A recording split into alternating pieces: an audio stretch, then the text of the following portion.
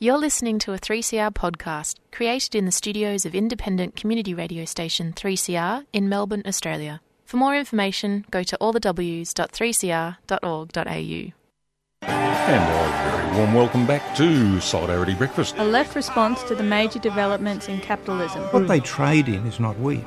They trade in famine. A little dose of revolutionary optimism. I think it's really important to sort of express solidarity globally. It really is a deal by corporations, for corporations. The Union forever defending our rights. Down with the black leg. If you think the ABC's left wing, don't listen to this program. Solidarity Breakfast, 7:30 to 9am Saturdays, 3CR 8:55 AM, streaming and 3CR digital, podcast or audio on demand. And of course, the website solidaritybreakfast.org.au. Solidarity forever. Good morning, everybody. And it's a beautiful morning out there. This is Annie for Solidarity Breakfast on your 3CR community radio station. And today, I threatened last week that I was going to go to the launch of Grounded, which is a new NGO all about land trusts and affordability, a model for affordable housing. And it was fascinating. So I'm going to play a couple of the speakers, because one of them is a woman called Sonia Arakel, and she's from an organisation called Think Forward, and she gives an intergenerational perspective on why unaffordable housing is undermining the future of present generations, the younger generations, and this is a really big deal. But then there was a speaker called Bob Knowles, and he's from the Apollo Bay Chamber of Commerce, and his talk is about what should be one of the biggest stories of our time, amongst the many, when it comes to affordable housing or unaffordable housing, is that people living in country towns across Victoria, and I'm assuming in other parts of the country, are being priced out of their usual abodes. They can no longer afford to live in the towns. But further to that, the unaffordability of houses in their towns, because the majority of them are now owned by either people who are renting them out, or their holiday houses, or their bed, where your bed and breakfast places, Airbnb, that's it.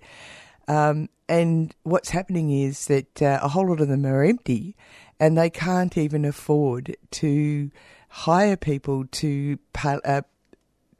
in key positions such as police people or nurses or any of those teachers, because the people who they hire can't afford to live in the town. Now, this is a big story.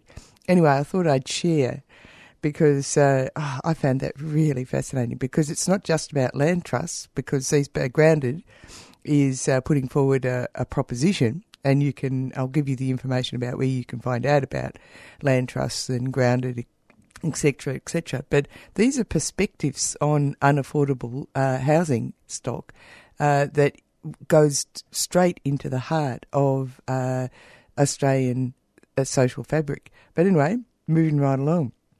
After that, we're going to revisit asbestos.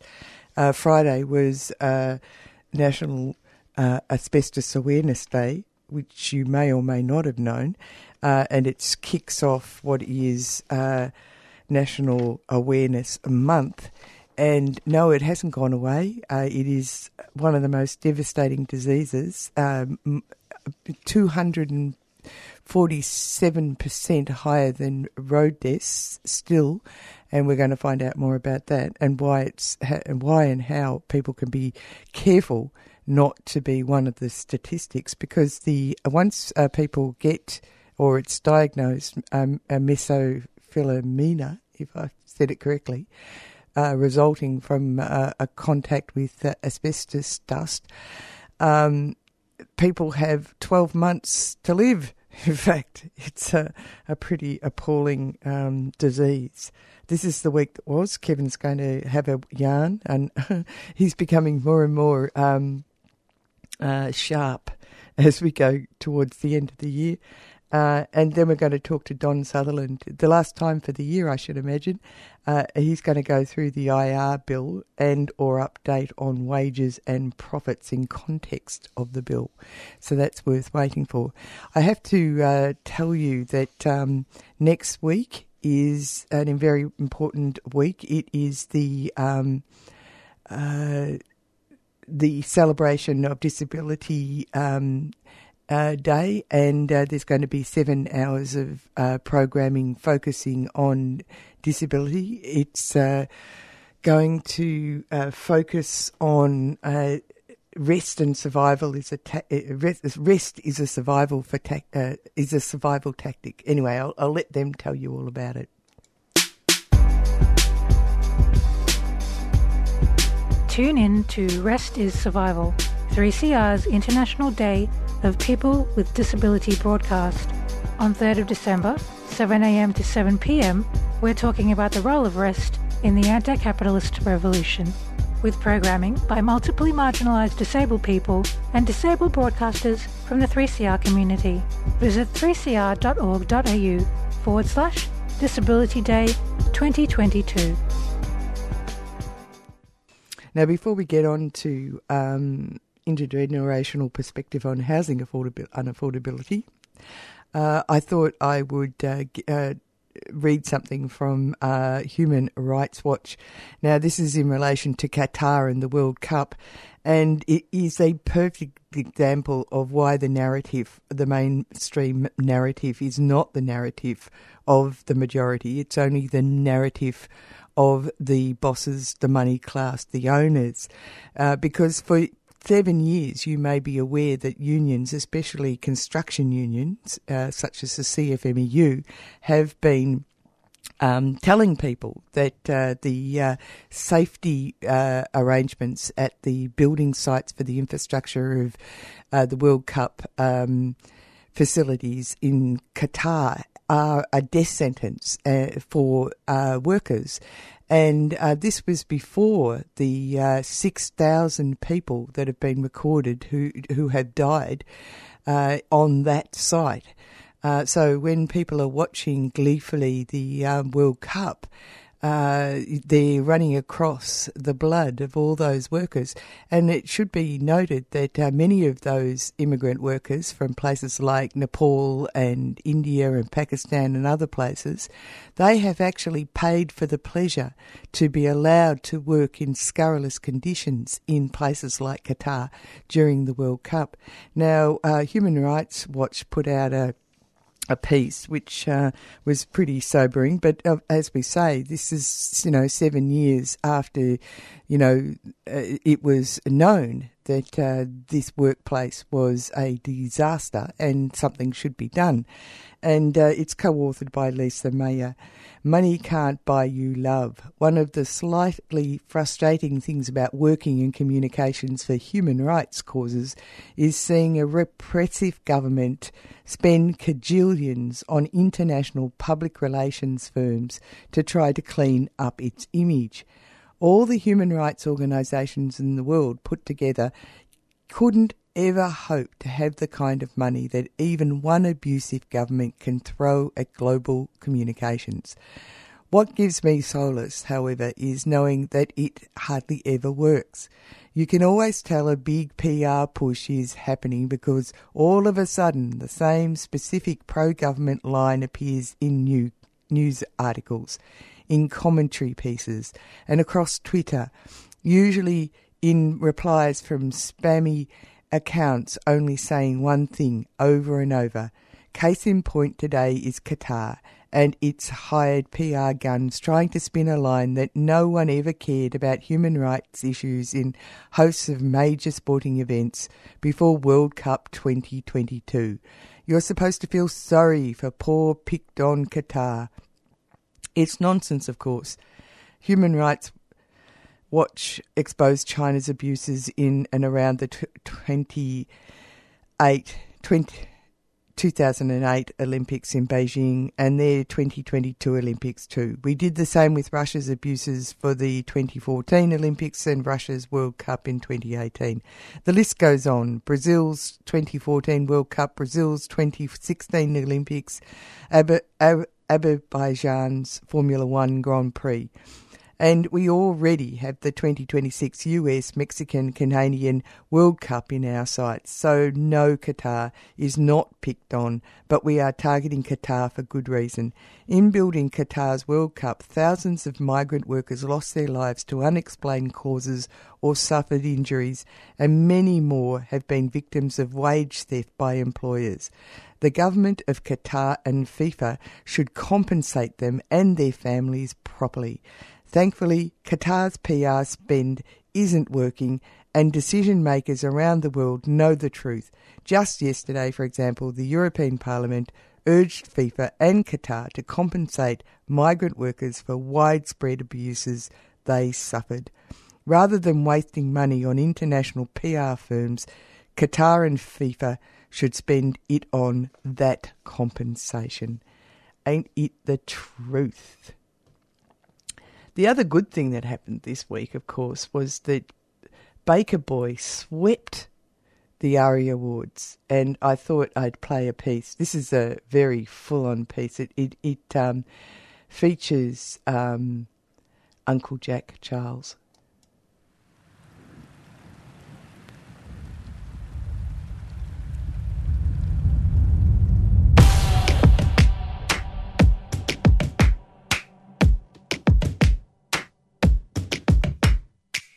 Limitly daltir marga daltir balla kinder marga yakan nungu wanga yatir yakan gal kurbi for night for when the night come martin ngaring a throne go put my name on the throne but for my people yakan ngara go on go give me a helicopter a pterodactyl you bring the doctor take the capsule first to shop like I eat flesh I'm a T-Rex when the beat kicks and my reflex is to crush this doesn't matter how fast you can run kid you messing with powers you can't kid do you really think you should confront this we just survive I don't know how we continue to climb we keep on going like we cannot die we keep on going we're living a lie we just survive I don't know how we continue to climb we keep on going like we cannot die carry the fire so we can survive city lights in the loud bass gotta stand up fight back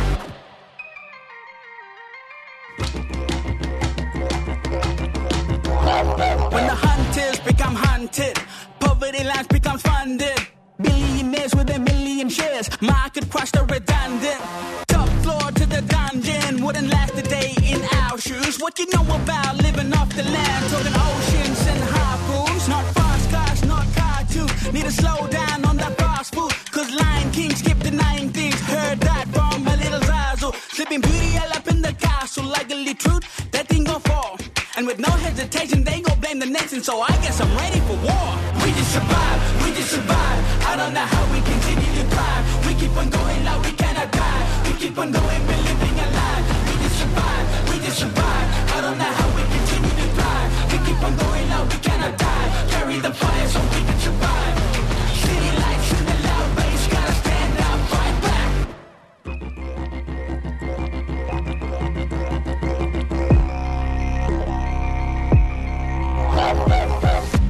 my survivability now rests on the fact that I have to share that journey of surviving.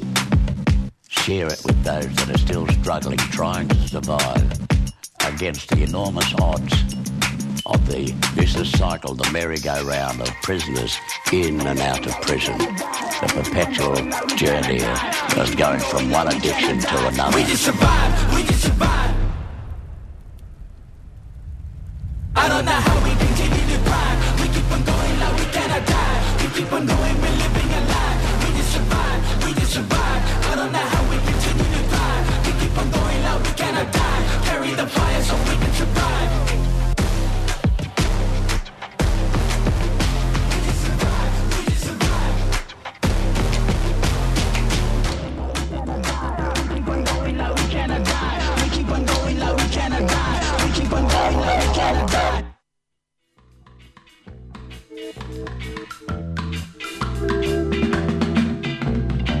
Hi, I'm Robbie Thorpe.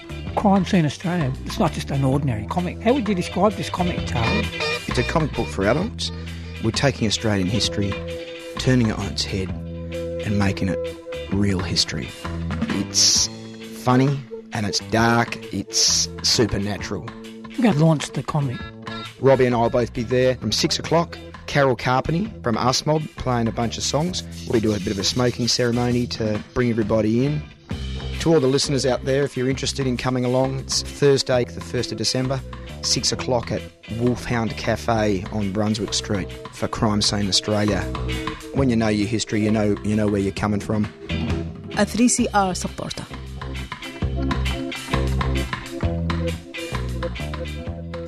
You're with Annie on the Solidarity Breakfast, and we'll move on to Grounded. It's the launch of the Land Trust's affordable housing concept. If you want to know more about that, go to grounded.org.au. You can find all the information there.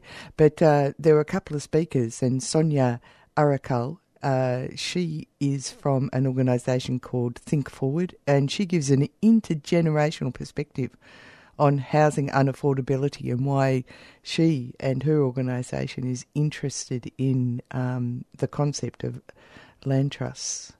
I'd like to introduce our next speaker, which is co-founder of an organisation called Think Forward, which Carl says is finally an NGO representing the next generation's interests. Everyone, please welcome Sonia Arakal.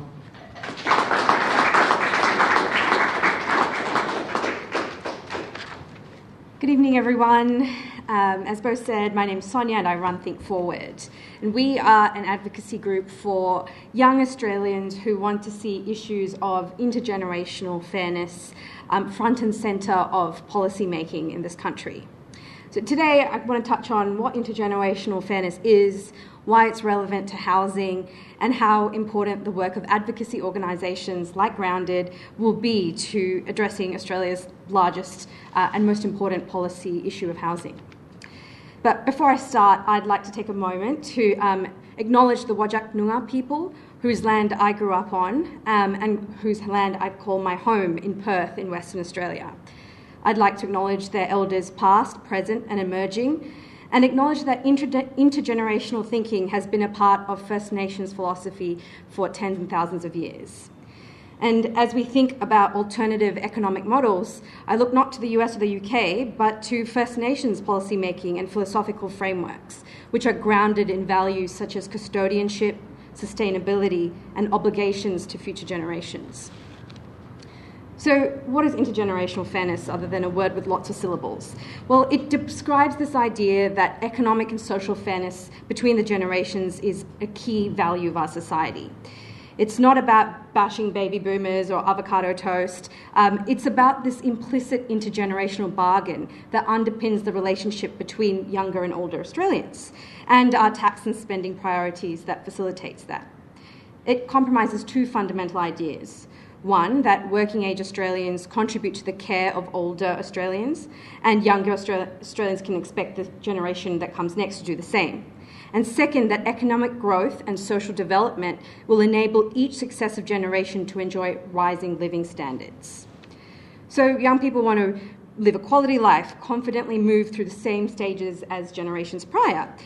An education, a well-paid career, secure homes, starting a family, and secure retirement. But many young people today in Australia are fearful that they won't be able to enjoy those same economic stages of life. And in fact, there's economic evidence to say that the millennial generation is widely forecasted to be the first generation since Federation with worse economic outcomes than generations before. Now, we think this is because of short-termism, whether it's because 3-year election terms or market-based models in housing. As a society, we are losing our ability to make policy in the interests of younger and future generations.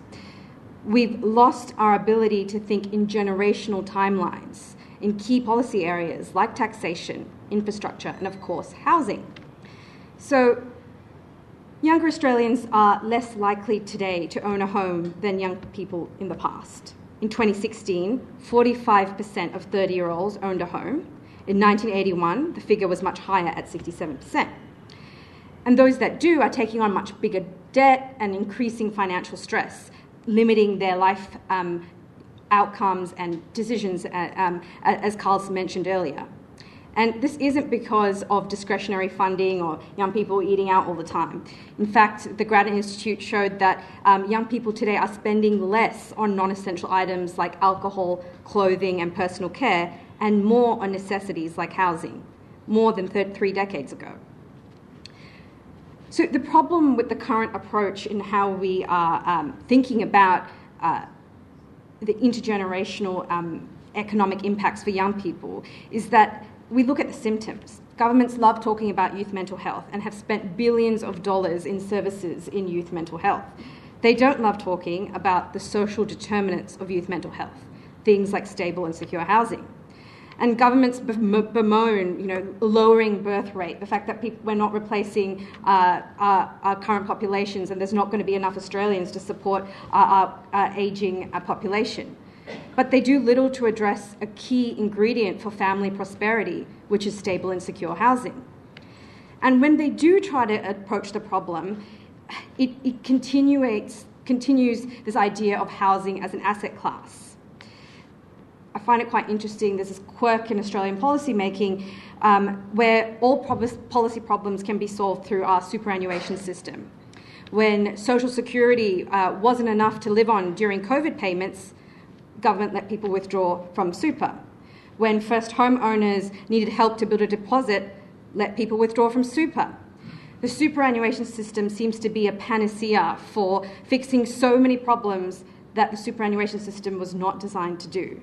And that makes me deeply uncomfortable because the super system was designed for one thing, to ensure adequate incomes during retirement.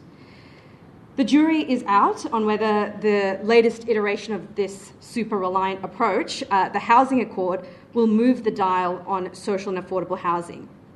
I hope encouraging big capital will result in more supply and increased affordability. While the jury might be out on what the outcomes might be, what we do know is that this approach to the housing affordability crisis is doubling down on this idea of housing as an investment class. This is why I'm really excited about the potential that community land trusts can play in Australia and, of course, the role of Grounded in making it a reality. At Think Forward, we talk about intergenerational fairness. And for me, community land trusts are really exciting from an intergenerational fairness perspective for 2 reasons. Firstly, the model is suited to intergenerational decision-making. So studies on intergenerational decision-making have shown that the more decentralised decision-making is, the further power is away from centralised or federal governments, the more inclined people are to think long-term. So CLTs are locally controlled and democratically accountable through a membership that is open to anyone who lives or works in the defined community. This includes occupiers of land and properties that the trust owns. So this means that CLTs are not just about collective ownership of property, but also about redistributing power from the exploitative systems and toward community-led planning and development for the future. The second reason I'm really excited about CLTs from an intergenerational perspective is that the 2021 ABS census data showed that millennials are about to overtake baby boomer generation as the largest cohort in Australia. If you include Gen Z, they already are. So I hope this means that the traditional barriers that you spoke about to new models of housing and organising the economy may be lowered. Taking a punt here, but I think that the millennial generation are more open to alternative economic models. The most obvious example of this is the share economy, the move away from ownership and things such as cars to collective modes of using resources, such as rideshare companies. This has distorted the ownership models of generations prior. CLTs are a natural extension of this trend towards the share economy, with, of course, the benefit of being community-led. I'd like to finish with some reflections on the importance of grounded in advocacy and organising. If community-led models are to become a reality, the work of organisations like Grounded will be crucial to navigating the different levels of government required to make this model a reality, crucial to combating the forces that may seek to undermine community-led models. And of course, most importantly, crucial to raising awareness and connecting this model with the communities that need it most, whether that's communities in rural and regional Australia or those that have lived with housing insecurity for generations. When I was reading about community land trusts and the model, I was surprised to learn that it's taken off in the US and the UK and is only now beginning to be taken seriously in Australia. Even though it's taken a while, I'm optimistic that of a future Australia where we have an economic ecosystem that backs a more diverse model of land ownership. To me, this model holds great promise because it's a part of Australian DNA. We are the envy of the world due to things like Medicare and HECS, policies that use collective models to provide security for individuals.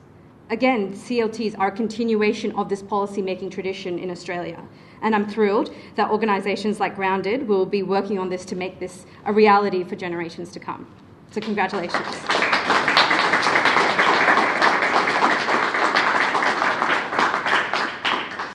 Hi, I'm Ruby from Fitzroy Primary and you're listening to Community Radio on 3CR. You are, and you're with Annie on Solidarity Breakfast, and we're listening to some of the speakers that were at Grounded Information Day launch last week, grounded.org.au, all about housing and community land trusts. So Sonia Arakal from Think Forward was giving us an intergenerational view of why a community land trust might be of interest, and also what are the perspectives of people who are younger, the younger part or cohort of our community, and on certain subjects. And then they moved on to Bob Knowles. Now, he's from Apollo Bay, and he gave us a really fascinating look at why the present model is, as it was pointed out, the model that has 20 million investors scaring the shit out of the 20 million others who live on this country, with housing unaffordability, unable to put a roof over people's heads. But anyway, this is what Bob Knowles had to say. Fascinating stuff. Our next speaker is from the Apollo Bay Affordable Housing Task Force, and he has inspired a revolving door of politicians wanting to help save his town from the Sea Change Brigade, which removes housing opportunities for locals. Please welcome Bob Knowles.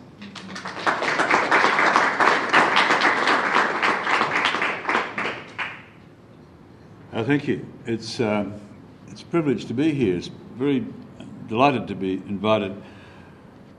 I was probably the least equipped president of a Chamber of Commerce that ever got elected to office 3-odd years ago. However, in fact, I was about to leave the Chamber of Commerce, thinking these guys just talk a lot of flannel and don't get much done. But then someone turned and said, well, why don't you drive? And having been critical, one steps up and does what one can. So that was a big learning curve for me, but certainly it was about 12 months in and the affordability things began to bite in Apollo Bay. And so we held a forum. We got the town together and the local council and looked at the issue.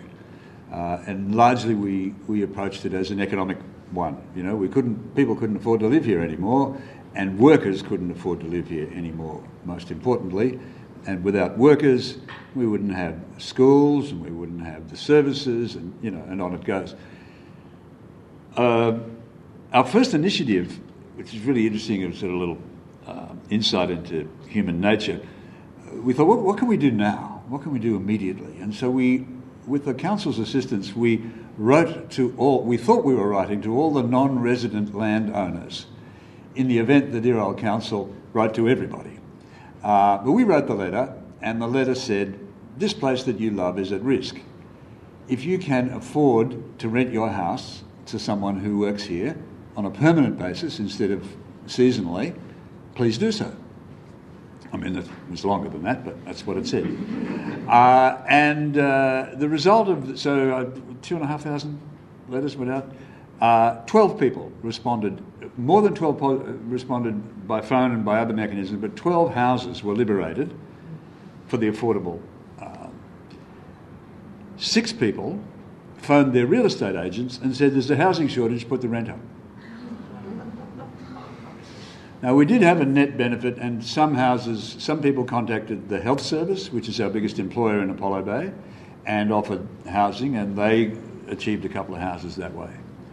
But it does reveal this dichotomy, this problem, the fundamental issue that we're dealing with.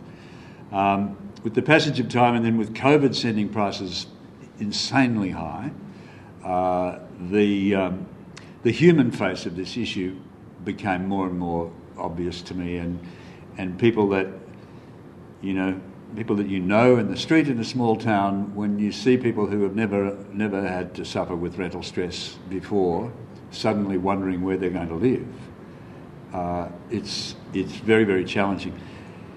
What's more challenging, it's infuriating in fact, is attempting to communicate the nature of this problem, of the human nature of this problem, to fucking bureaucrats, to people who tick boxes for a living.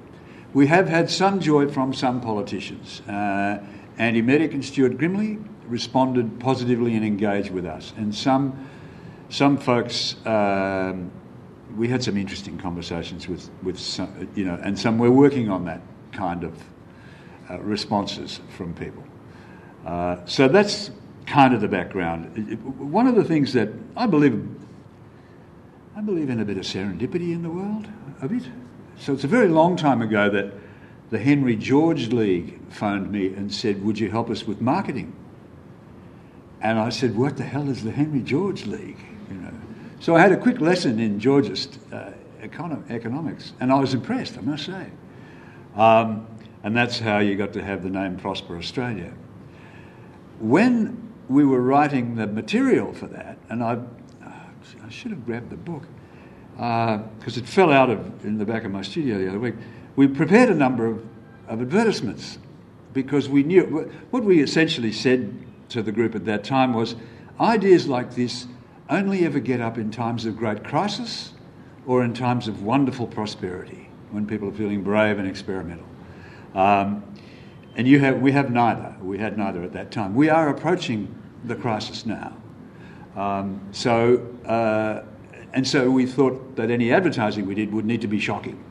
And one of the ads that I wrote, was a photograph of the Lest We Forget Memorial, and the headline said, "The land they fought and died for is precisely what's killing us now." And it went on to tell the story of the economics, the phony economics of land ownership and the Georgist thing. I think that, and you all think as well, that the time is coming when people understand that your house is not a profit centre. I am very fortunate, we are very fortunate to have 10 acres. And when we bought it, it was covered in blackberry. And we understand ourselves to be the custodians of that land, without any, pure and simple. And that idea is well understood by lots and lots of people, most of them much younger than me. The issue lies with the fences and the failure, the absolute failure of us as a group, as a society, to see those people. I mean, the other night on the news there was a story of a young woman with a couple of kids who was living in a tent, and I'm not sure if it was in Byron or wherever it was, but it was at the end of the news, and it may as well have been a new breed of dog. It was a human interest story at the end of the news. This was not the vitally important issue that it should have been. Carl and I went to a seminar. We had a couple of ministers, local government people all over the place at Creswick. Was it Creswick? Yeah. And a woman spoke wonderfully about a book she'd written. The name escapes me for the minute, I'm old. But she prefaced her conversation with saying, I could not have written this book when I was homeless. I could not have made this contribution when I was homeless. You know, the cost, and the more infuriating thing is in little old Apollo Bay, we have dug out some statistics. We have discovered that we could employ 123 more people in a town of 2,500, that's pretty impressive, 123 more people if we could have houses for them to live in. The Bendigo Bank has appointed 2 bank managers who have accepted the position and then said, I'm sorry, I can't come because I can't find a house I can afford. School teachers, policemen, firemen, you know, I'm not just talking baristas and, you know, the whole gamut of folk can't afford to come, and nurses and doctors we help a lot. We're lucky at the moment with doctors. Can't afford houses to live in. So we counted them up. And I said at one of our, because the local council, of course, joined our task force. Absolutely, we'll be in the task force. And so I presented the figures to the task force and I said, can you give us some economic modelling that demonstrates the actual cost of not employing these people? Oh, it's a bit wrong. You know, that was a year and a half ago. I've just recently spoken to the REM plan people who said, we've got software for that. As a matter of fact, the council's got software for that. It would take them an hour to feed in the information and give you that data. And from the Minister, Xing, I sought data about, you know, to sort some economic modelling on which we need desperately, as Carl will tell you, to build the case for whatever we're going to do. And I asked her about data from the floor, and she said, oh yes, we have all the data. We have all the data. And she said, it's here, here and here. And I said, no, I need the information from the data. And of course it wasn't forthcoming and they don't have it. And they're not inclined to find it, which drives me nuts. We need to change that. So I don't want to keep going on, because so that's a lot of the problem. The solution lies in finding people who understand, finding people, and you know them, and if you don't know them, you can make yourself known to them, and talking to them about the issue and what they can do about it. And what they can do about it is advocate, understand Carl's model. I don't personally believe it's I think this is a multifactorial thing. There'll be a whole raft of possibilities. We've written to government even suggesting that they give a further tax concession to property owners if they rent their houses to essential workers. Why not? Why not try anything? And we're currently, on a bright note, we have in Apollo Bay a young woman who's on the Chamber of Commerce who is in the business of needing staff and also in the business of managing holiday properties.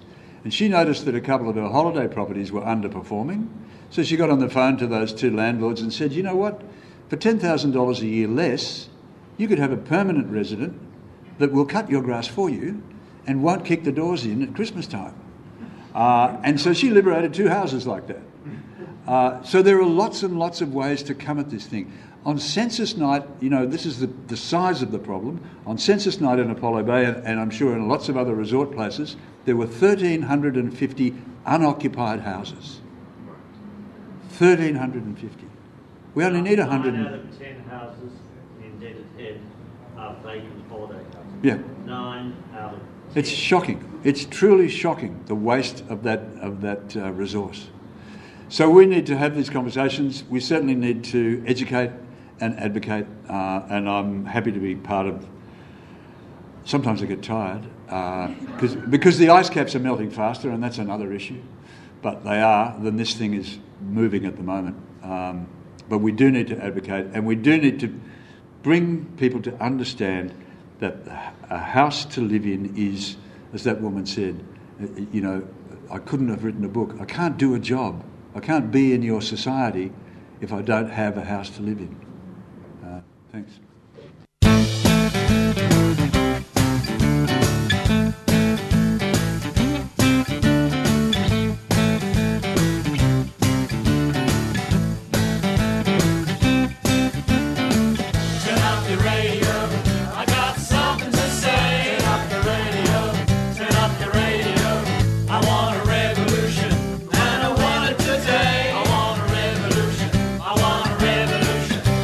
wanna change the way you think about me.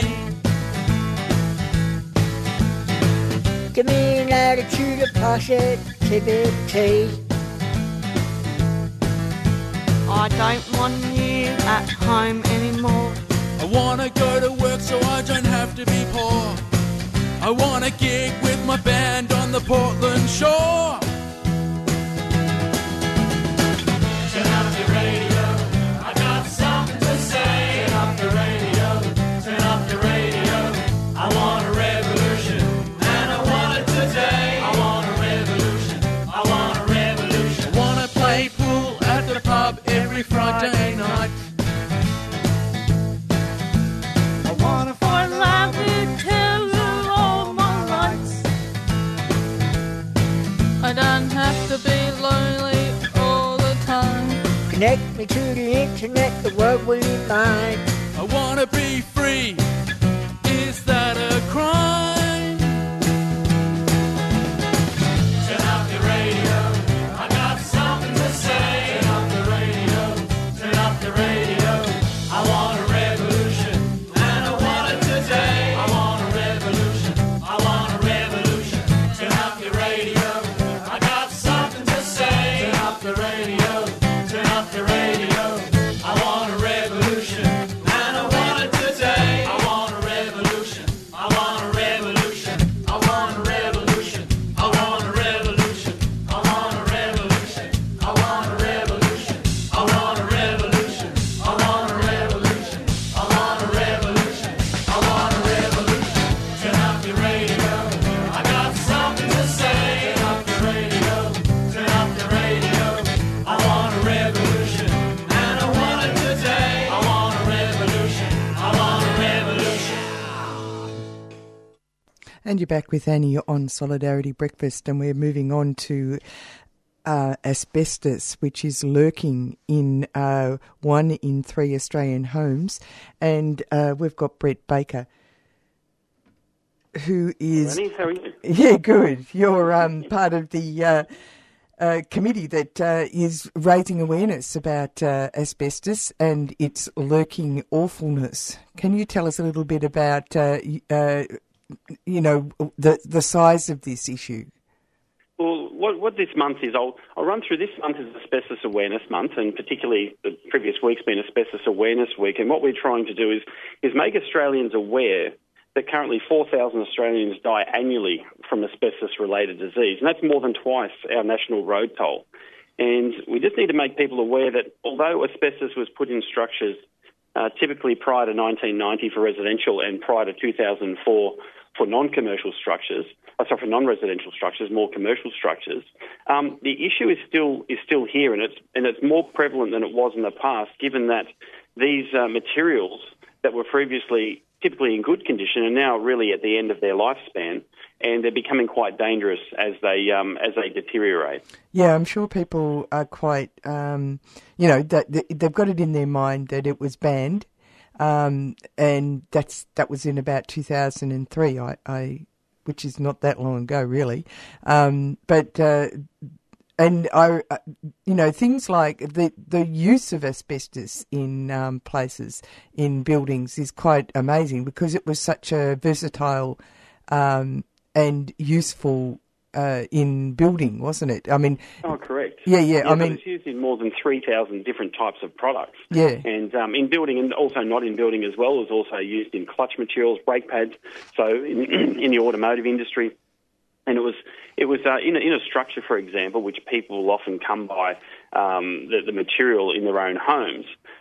It can be used in everything from the roof all the way down to the subfloor, even below ground, because a lot of the offcuts, the asbestos, typically were just thrown, underneath slabs and concrete poured upon them, or even just thrown and littered underneath houses.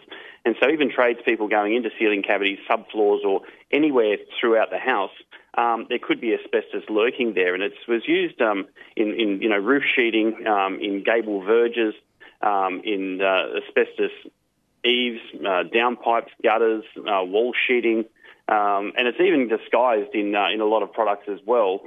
Insofar as people did false bricks that they tried to make it look like they were bricks, and it could actually sheeting containing asbestos.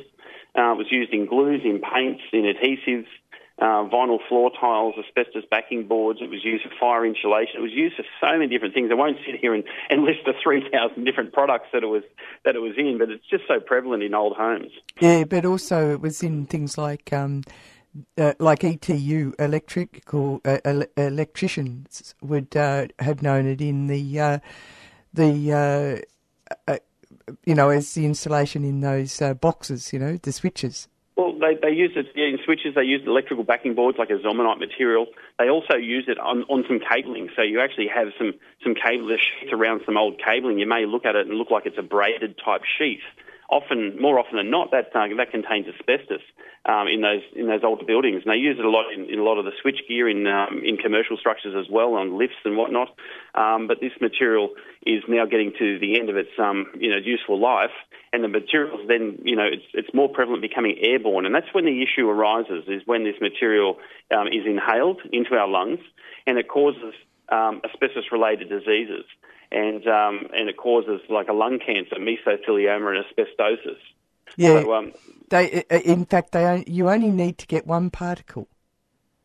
Well, they say there's absolutely no safe level. There's no known safe level of asbestos inhalation. So, but just to give you some statistics, they believe around about 40% of home renovations, or 40% of mesothelioma patients are believed to be exposed during home renovations. So, home renovations, this do-it-yourself mentality, really needs to, people really need to take a close look at this and realise that they could be putting themselves and their family in danger, and also any people around them, the neighbours or anyone else around them. If they go to, remove asbestos, they then could get asbestos on their clothing, and they could take that to other areas. They could take it down to the hardware store if they jumped in the car and went down to the hardware store straight after they've removed some asbestos. Their car could be then containing asbestos, so motor mechanics could then get in the car.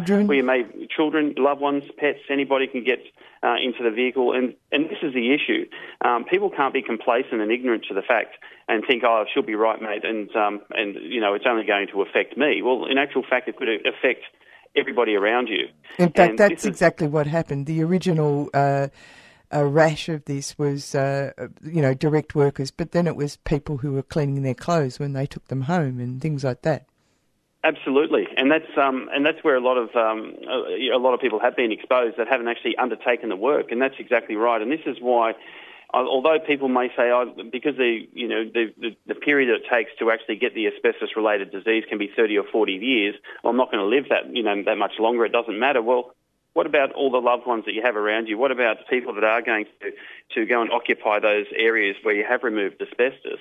Then they could become exposed as well. And people do clean up with their home vacuum cleaners, and this is where the vacuum can then throw asbestos around your house. And even days after or weeks after or months after you've actually undertaken asbestos removal, you may still then be throwing asbestos around. So this is why it's so important to leave the asbestos removal to the professionals. Get a licensed contractor in to remove the asbestos. And if people want to know a little bit more about asbestos, they can also visit the website asbestosawareness.com.au, and they can learn just how to manage their asbestos a little bit better in their own home or even in their own workplace. So what you're really saying is that if someone wants to, and we're not talking about really old homes, like you said, old homes, 1990, that sort of thing. But Australia took up asbestos with a verve. We used it more than any other country. Asbestos was being mined in various states. And look, asbestos was being used throughout Australia, so you can't just pinpoint and say it's in this one local area. There's actually the Asbestos Safety and Eradication Agency of Australia. It's a government-formed agency that was formed in 2013. They've actually put together what they call a heat map, which indicates and shows where asbestos typically is in areas like in structures in residential homes, and it's shown throughout Australia. So there's no specific area that used it that didn't use it. that it's used throughout the country. And so people, obviously in the ACT, were probably more aware of it than others, given that they had these Mr. Fluffy type asbestos, which was loose asbestos blown into their ceiling cavities that went throughout their houses, and that was put there in the 60s and 70s. And those houses have now since gone through a federal government program, which the government actually lent the ACT government $1 billion to do a clean-up of this asbestos. And they've gone through and demolished these houses that contained this loose fill asbestos. Over 1,000 of them, in actual fact, over 1,050 of these houses have been completely demolished, and the ground then, the top layer of soil then taken off site as well, just to ensure that asbestos that actually made its way down into the soil has been removed to enable those properties now to be rebuilt upon and have safe occupancy. And so asbestosawareness.com.au is actually the Bible. People need to go there, and on that there's things like residential checklists for tradies and trade-specific checklists, facts sheets, and asbestos product database, things like that, real practical information about what people should be alert to. Absolutely. Well, it gives the average person that doesn't know much about asbestos just an idea and some photos and just something that they can relate to, just so that they're more aware. Before they start doing any type of building renovation or anything to these homes, they really should go and have a look at this website and just take a great look at, what products there could be around, because before you even go and drill a hole, into or to put a light fitting in or to hang something on the wall, you should really know if that material is actually going to potentially cause you lung cancer. Thanks very much for talking to us, Brett. Good advice. Not a problem whatsoever. Okay, Annie, have a great day. A weak Solidarity Bricky team listener when the last thing we want to do is disappoint an old man. No, not me. So spare a thought for poor old Lord Rupert of Wapping if the pejorative Dan, win today. Because no person, young or old, could have done more to convince the electorate of just how evil is the pejorative Dan and how good for all of us would be the lobster with a mobster. While the electorate seems to be paraphrasing Peggy Lee. The pejorative Dan or the lobster with a monster, is that all there is? Which brings me to something I wasn't quite aware of at the time, just how bad the 70s were. Not Lord Rupert's 70s, of course, the 1970s. See, the caring business class and the caring business class party tell us the Socialist Caring Business Class Relations Bill, or what's left of it, will take us back to the 70s, and that is bad, bad, bad. Well, yes, the Socialists got elected in 1972 and did some terrible things, like provide lots of government services, until 3 years later when Her Most Gracious Majesty and our very, very, very close friend, the US of the UN of the US of the world, were forced to get rid of them and bring us common sense and progressive government in Malcolm Wage Freezer and the caring business class lot. And the lobster with a mobster asserted with his in-depth wisdom that reinventing a state-owned State Electricity Commission, an SEC, well, SEC Light in fact, whatever, reinventing would also take us back to the 70s. So dreadful were the 70s that he seems to have forgotten the SEC was still in public hands until the 90s, when lobster with predecessor Jeff Foot-in-Mouth brought us all the advantages of the private sector we've since so enjoyed. Jeff, the Lord Rupert of Wapping since totally neutral election analyst who, after taking everything into account, has concluded, surprisingly, the pejorative Dan is even more evil than even Lord Rupert and the lobster with imagined. In an interview yesterday, the Federal Caring Business Class Party Deputy Supremos Susan Leeson-Driggs said it was shameful that the pejorative Dan had voted early. But the interviewer butted, the lobster with also voted early. No, it turned out that was different. And in the consistency department, we've all come to love with these people.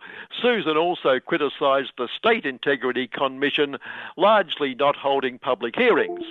But, the interviewer butted again, your party is the main reason the proposed federal body will largely not hold public hearings.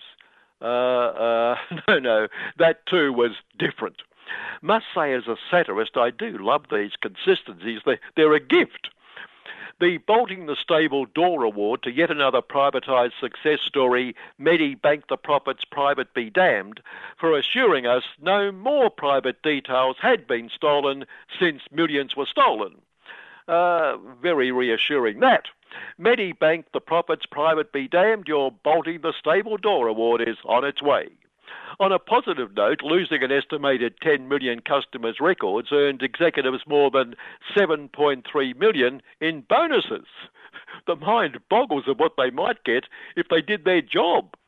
Obviously, the 7.3 mil plus will be a big incentive to lose even more records next year.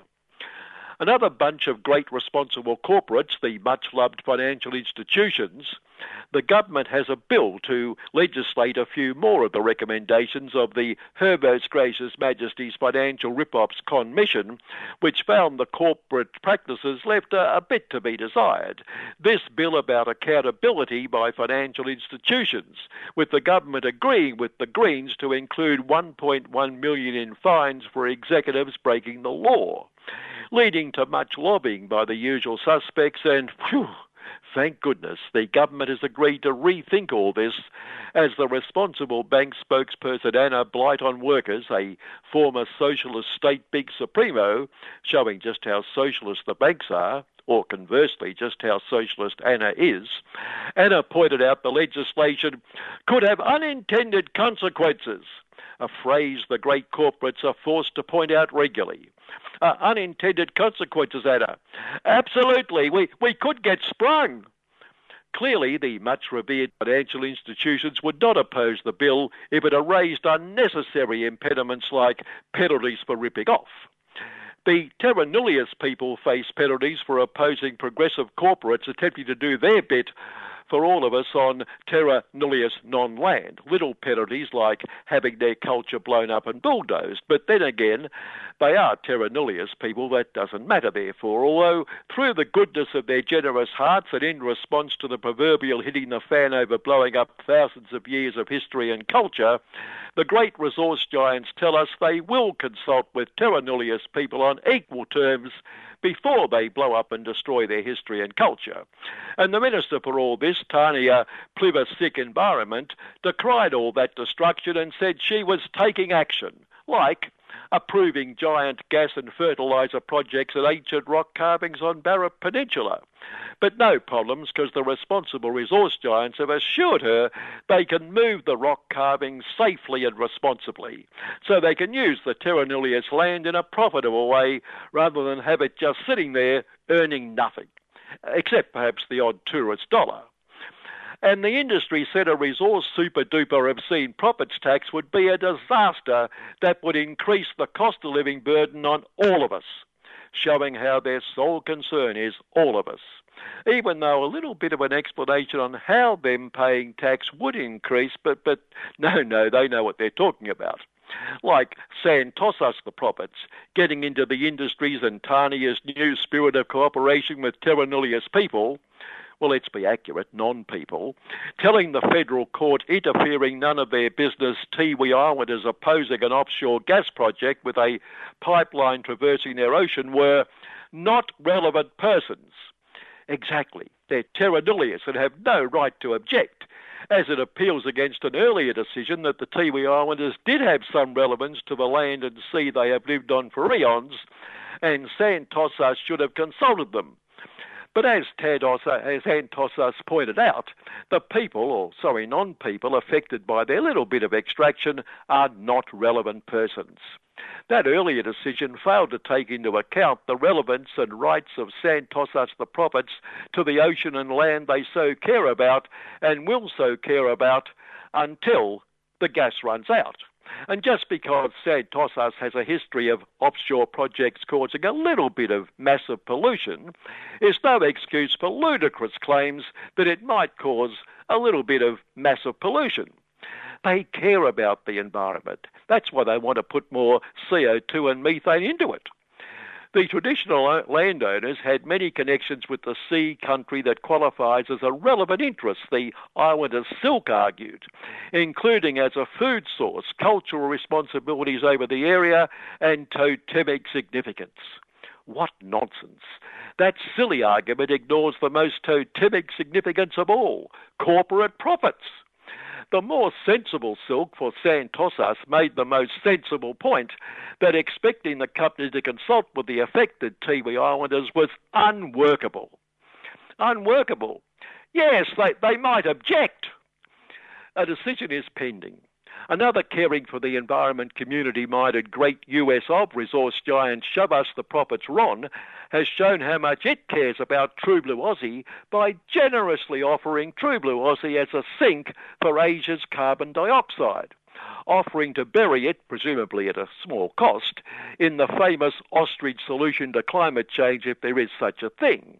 Burying your head in the sand was one of its selling points for its offshore gas project at pristine, ecologically fragile, well, formerly pristine now, I think, Barrow Island off western True Blue Aussie, but unfortunately, several years into production, it's still having a little bit of trouble getting the burying your head in bit to work. And thus, despite its pre-approval guarantees, it's sadly releasing all that CO2 and methane into the environment, making its generous offer on True Blue Aussie's behalf to accept Asia's pollution even more generous, apart from that minor fact that it doesn't actually work.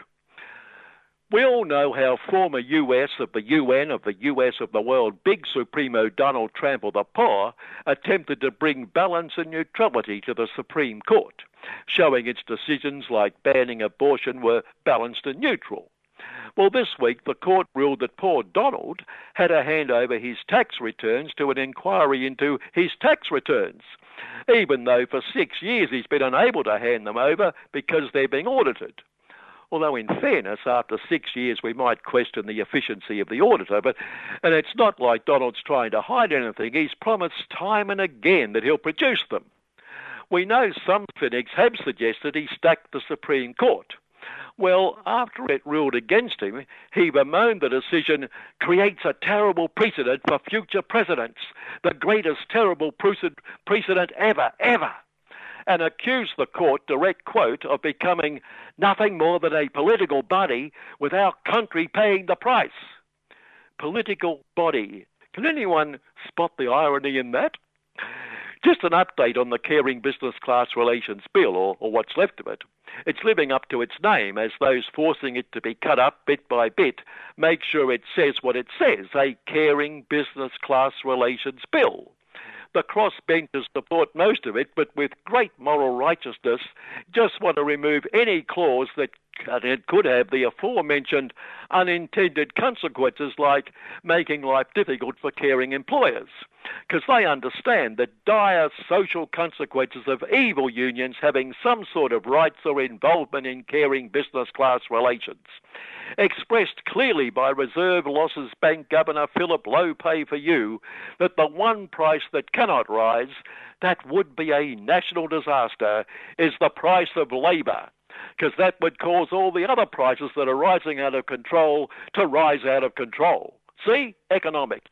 Pure logic.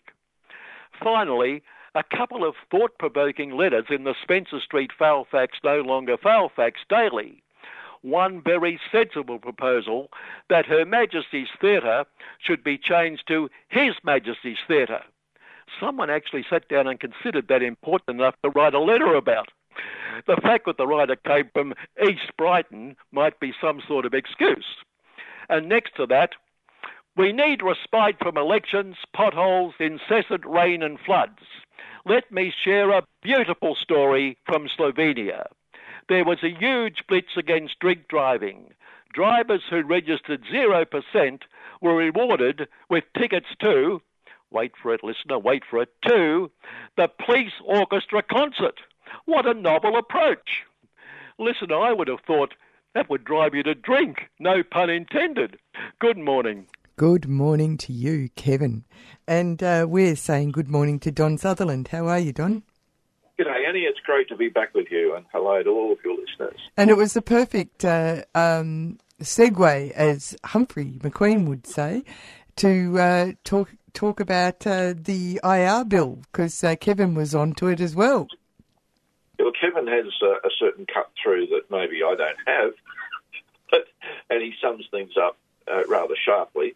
But I think it is worth talking about some of the big issues around that are circulating around this massive struggle, both that's happening in various forms around the level of wages and the character of working conditions. Yeah. And what the Secure Jobs, Better Wages bill has done is bring all of that to the fore. So there's almost, and people, I think, are getting a little bit tired and somewhat alienated from it all of this huge public debate, but mainly about amongst the commentariat. That's what's visible anyway.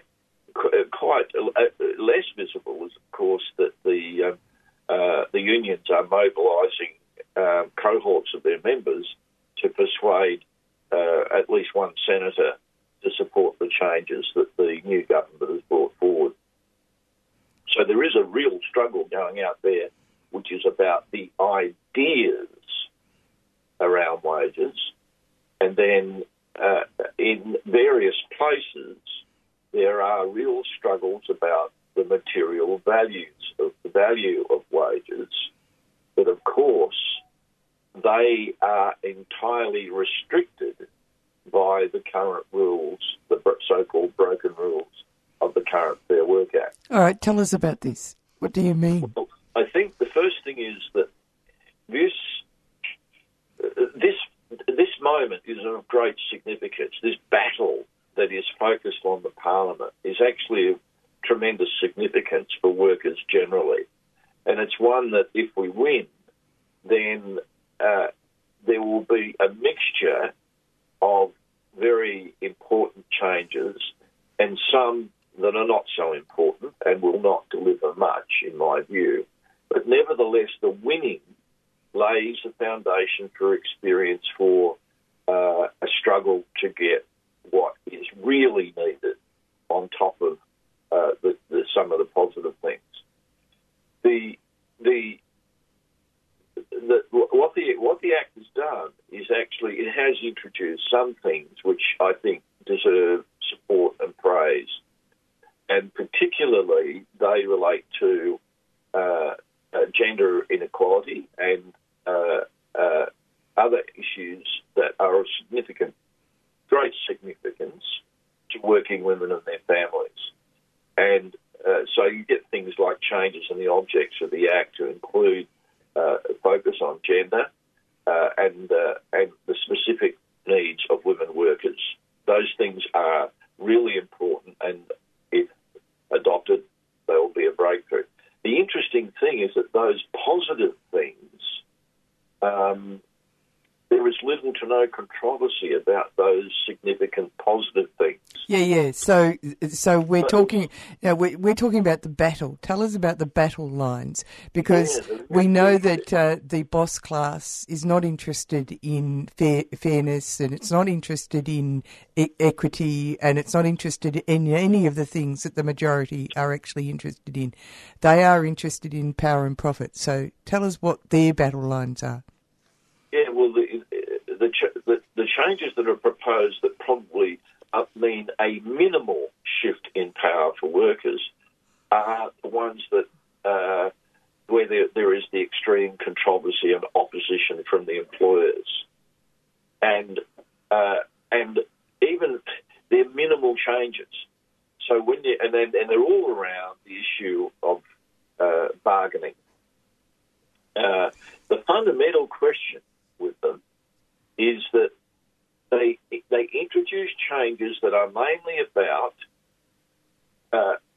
promoting and enabling consensus and arbitration as a way of getting wages moving again, versus the use of workers being able to democratically use industrial action.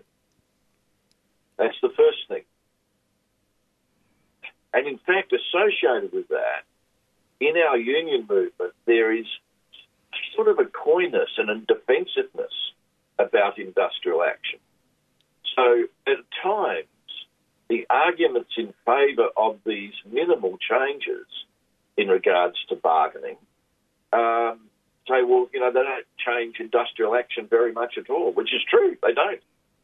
There is nothing really happening to enable workers to exercise their power more effectively on a legal basis using industrial action. In fact, you'd have to say that in some respects, isn't it true that it's enshrining a notion that each time there is protected action, that the union has to do it renew it every 3 months? At the present moment, it's 1 month. So that, yes, you've hit upon one of the specifics in the changes that give the impression of being significant when really they're not damaging to workers, but there's no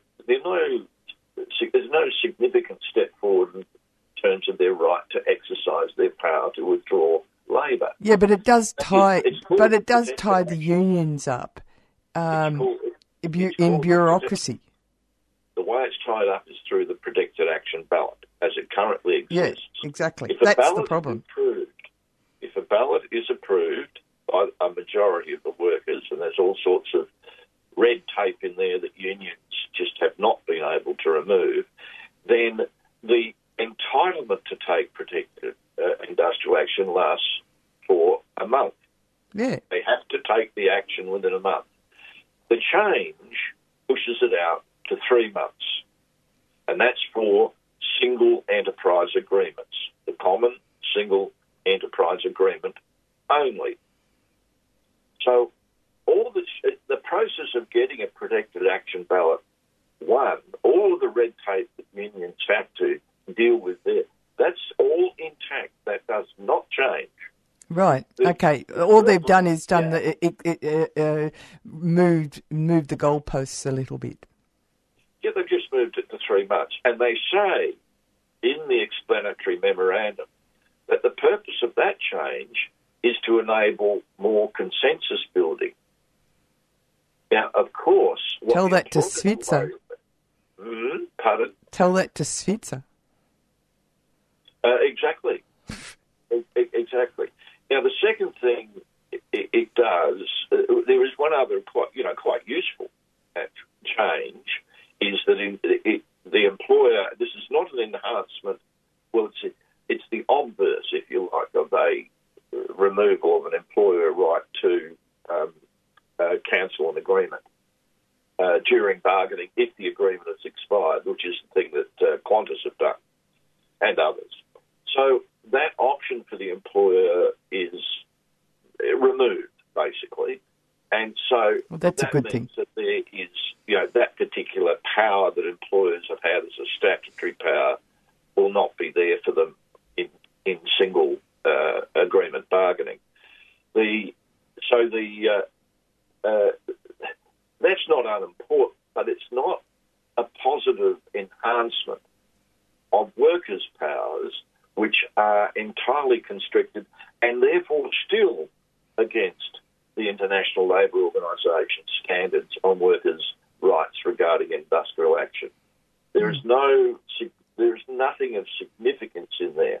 And in fact, in the new multi-employer bargaining stream and the changes to the existing multi-employer bargaining stream, the notice of industrial action has to be 120 hours. In other words, if the workers in those streams, the amended and the new ones, if they are able to take protected and have a protected action ballot, and if they win, they are then in a protected action period, and that does go out to 3 months.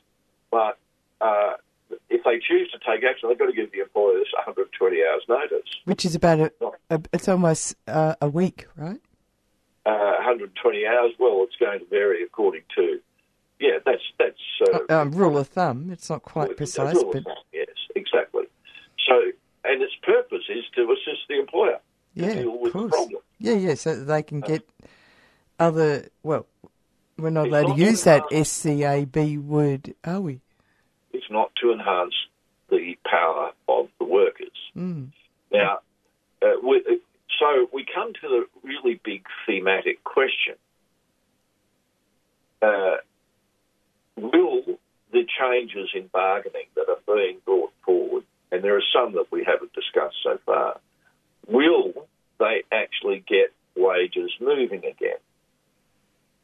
Now, we don't really know. That is their intention as put forward by the government. But what does that mean in any case? You could get wages rising higher than they are, because they have been, arguably in some sectors and for some pockets of the workforce, they have been increasing because of the way the labour market moves. That happens, year in, year out. But you get them moving higher, but still not get them above the rate of inflation. And that's what actually happened with that quite significant annual wage review decision earlier this year.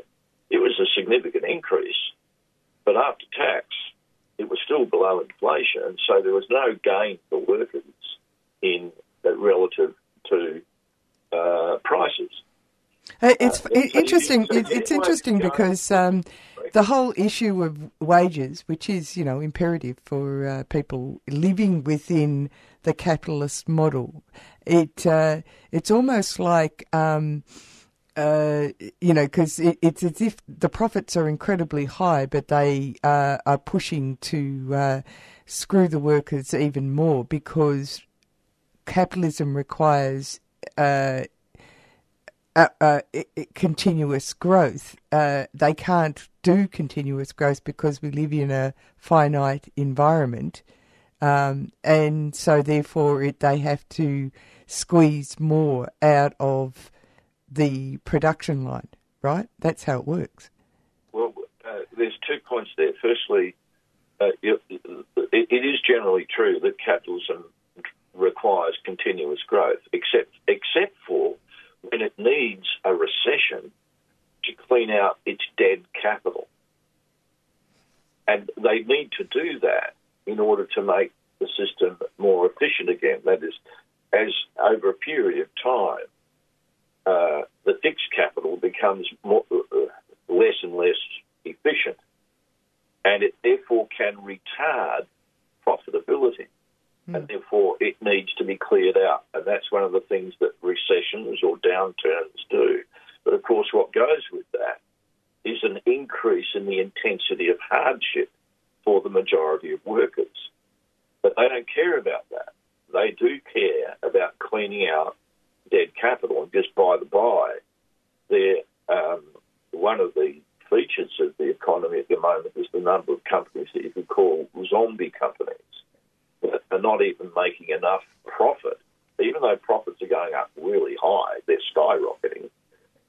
There's a lot of companies not making enough profit to even pay off their interest on the borrowings they've made, and they're called zombie companies. So what capitalism wants is at some period a sort of a downgrowth period that expels that dead, inefficient capital, so that what remains becomes more efficient at making profit. I suppose what I'm really getting at is that we're focusing on wages, but when in actual fact we need the systems change. I know that's... Well, anyone who thinks this is all about wages is naive. This is really all about profits. And I might say profitability.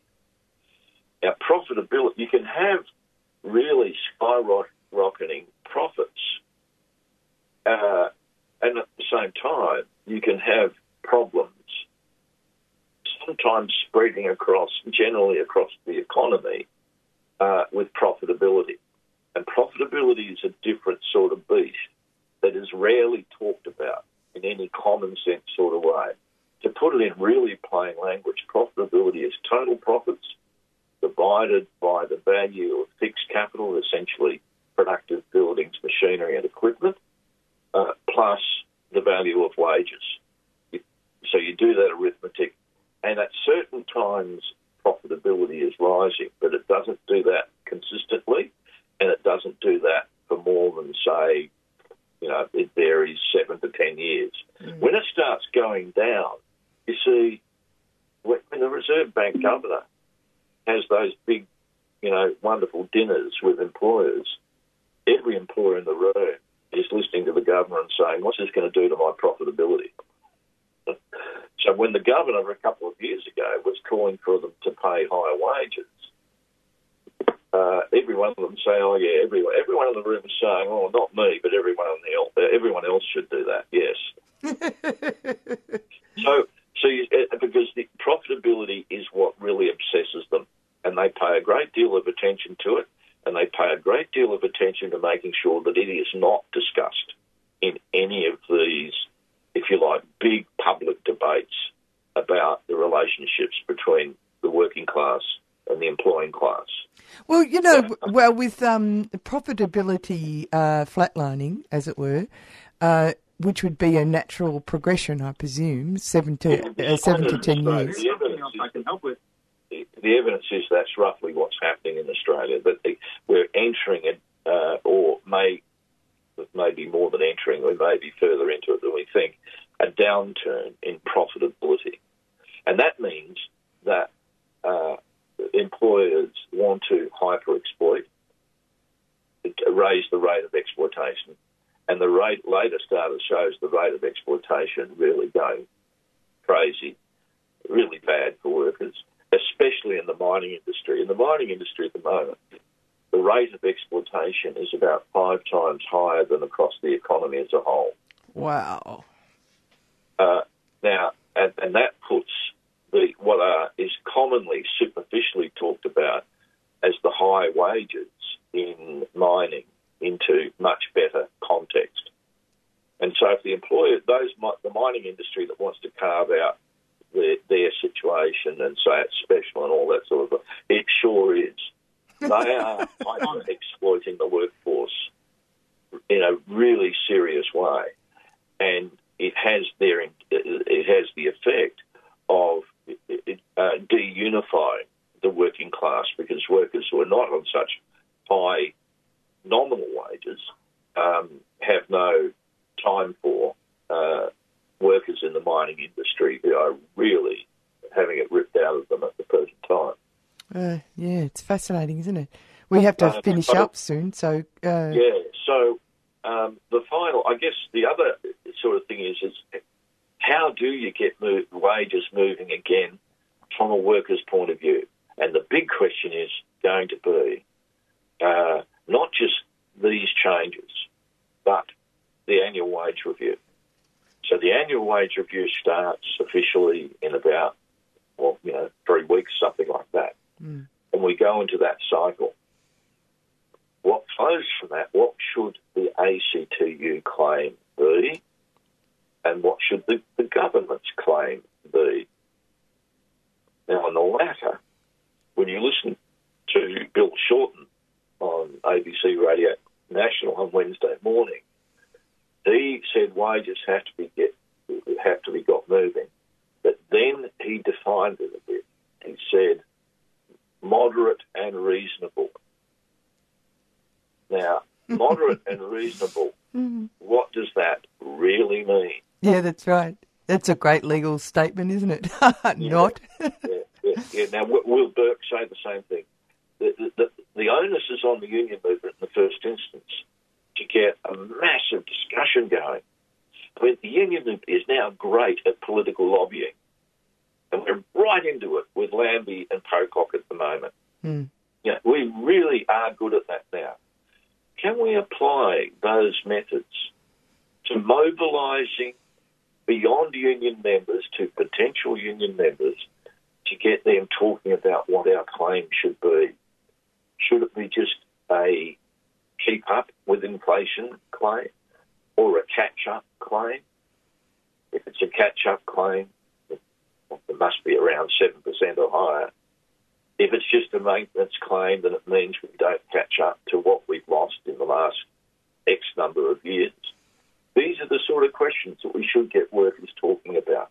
And that way, we can build a process where by the middle of next year, we've got another big increase, and we're fighting for an increase that is above cost of living increases that workers are trying to deal with at the present time. Now, that means confrontation. It does mean confrontation. And the consensus and arbitration framework of the changes that are being put forward that give more power to commissioners than it does to workers, with a couple of important exceptions, that must be challenged, because it will not be enough to get wages moving again using the annual wage review. All right. Okay. Thank you very much for that analysis, Don. Very interesting indeed. Well, it's a pleasure to be with you all again, and I hope we have one more occasion before Christmas so that I can wish everybody in a proper way the compliments of the season, and we look forward to catching up again. All right. Well, we'll make that a date, because we won't be on next week because it's Disability Day, lots of programming around disability made by disabled people, and for all of us and for them as well. And so we'll have two after that. So I'll be listening in, because I'd love to know what you're saying about the level of the disability pension. Okay. All right. No worries, mate. Talk to you in 2 weeks' time. All the best to everybody. And that's it for Solidarity Breakfast. Coming up next is Asia Pacific Currents. We listened to some stuff around intergenerational perspectives on housing affordability. We went down to Apollo Bay and found out about how people living in country towns are being priced out. And we found out about how you have to be careful if you want to do any DIY renovations of your houses, because asbestos is lurking. If you need to find out more about that, you should really go onto the website. I'll find the website, because it's too terrible. The terrible thing about asbestos is that 4,000 people apparently died last year of asbestos-related, and 67% of those people tracked it down to their home renovations. Let's see, I've got huge amounts. Asbestosawareness.com.au.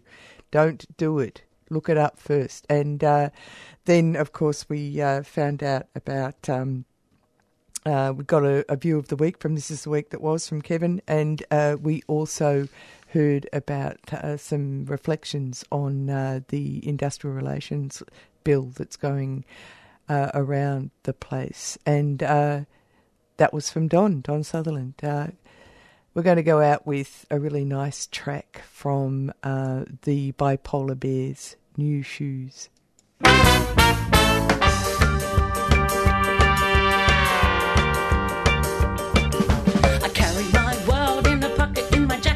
Cigarette box. I'm going from town to town. When's it gonna stop? Stop. Playing my music at an open mic on a Monday night. But it don't really matter, they don't know my name. I may as well play at the bottom of Port Phillip Bay.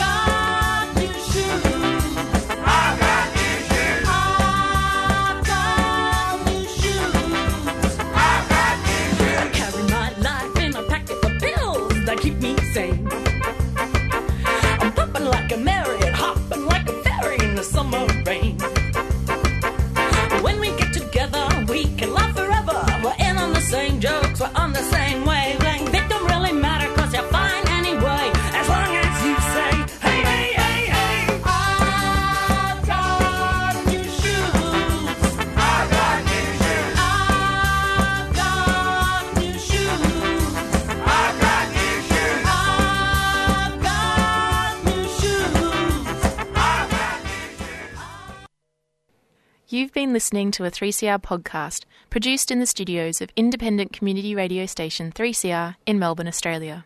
For more information, go to allthews.3cr.org.au.